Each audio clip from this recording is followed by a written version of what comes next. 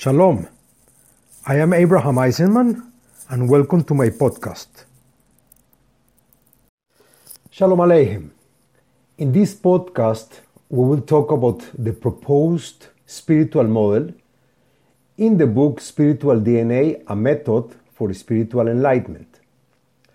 The spiritual model contains entities, and these are defined here. The entities of the proposed spiritual model are basic and essential entities for the path to spiritual success, and they are the following ones. The first entity is the individual, which is every one of us and is the atom of the spiritual relationship. The second entity is the group or team, which may be a binary relationship or a one-to-one relationship, for example, between a couple, between two friends, parent and child, teacher and student, two colleagues, etc. Another type of groups could be a one-to-many relationship between a teacher and students, a boss and employees, a captain and his soldiers, one person and his congregation, etc. Another type of relationship between groups are many-to-many relationship, which can be among members of a troop or among the players of a soccer team, or among various groups or among family members, etc.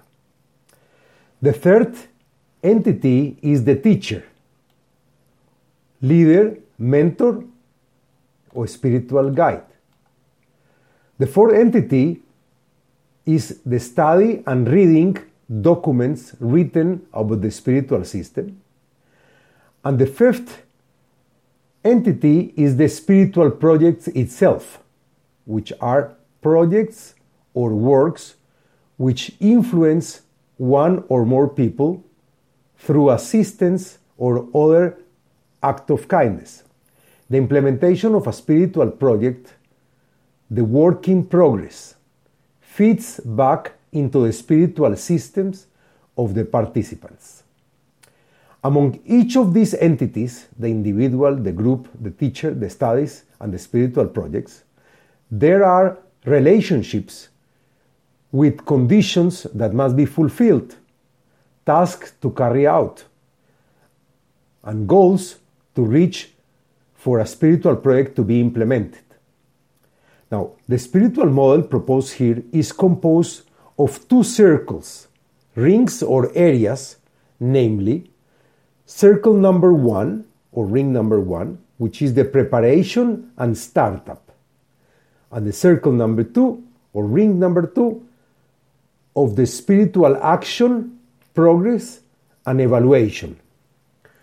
We will explain the parts, the elements, events, and activities, conditions of operation, and goals of each circle or ring. Now, let's talk about the circle number 1, which is the preparation and startup.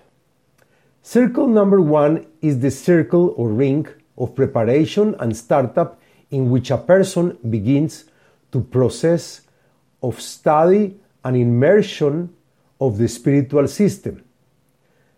This circle includes the following entities: the teacher, the study, the individual, and the group.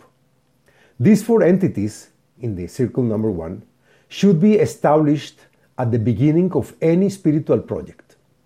As we mentioned before, we come to this circle at the beginning of our spiritual road. But there are also moments when a person in circle 2 needs to do activities from circle 1, such as finding another teacher because the existing teacher is no longer available, or for example, finding a new team or a new partner. Now, there are relationships among the entities in circle 1. The entities in Circle 1 are related to one another through events and activities in the following way. One teacher can teach and guide many students or many individuals, and they are in a relationship 1 to n, 1 to many. One teacher can teach using many texts, meaning a relationship between one and many. One teacher can teach or guide various teams. One individual can belong to various groups, and in one group there may be 2 or more individuals, making a relationship many to many between individuals and groups. And one individual can study various texts or sources, and one text can be studied by many individuals. In this podcast, we will review the first entity of Circle 1, which is the teacher, leader, or spiritual guide. To find a teacher, leader, or spiritual guide is one of the basic entities of Circle 1.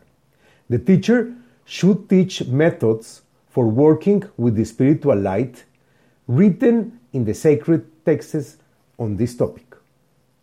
As we mentioned before, it is written in the sacred scriptures, get yourself a teacher and acquire a friend.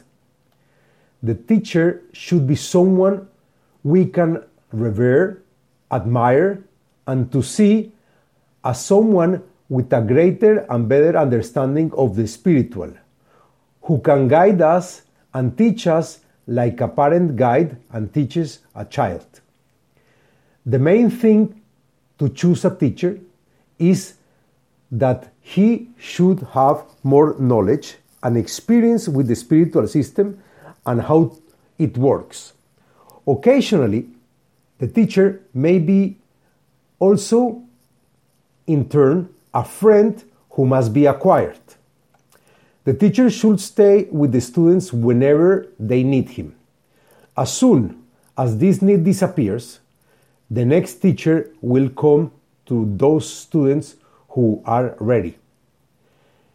The teacher's goal is to teach his followers the basic rules and the behavior of the spiritual forces, such that the person begins to learn and to think about it, both independently and with a group, using spiritual terms.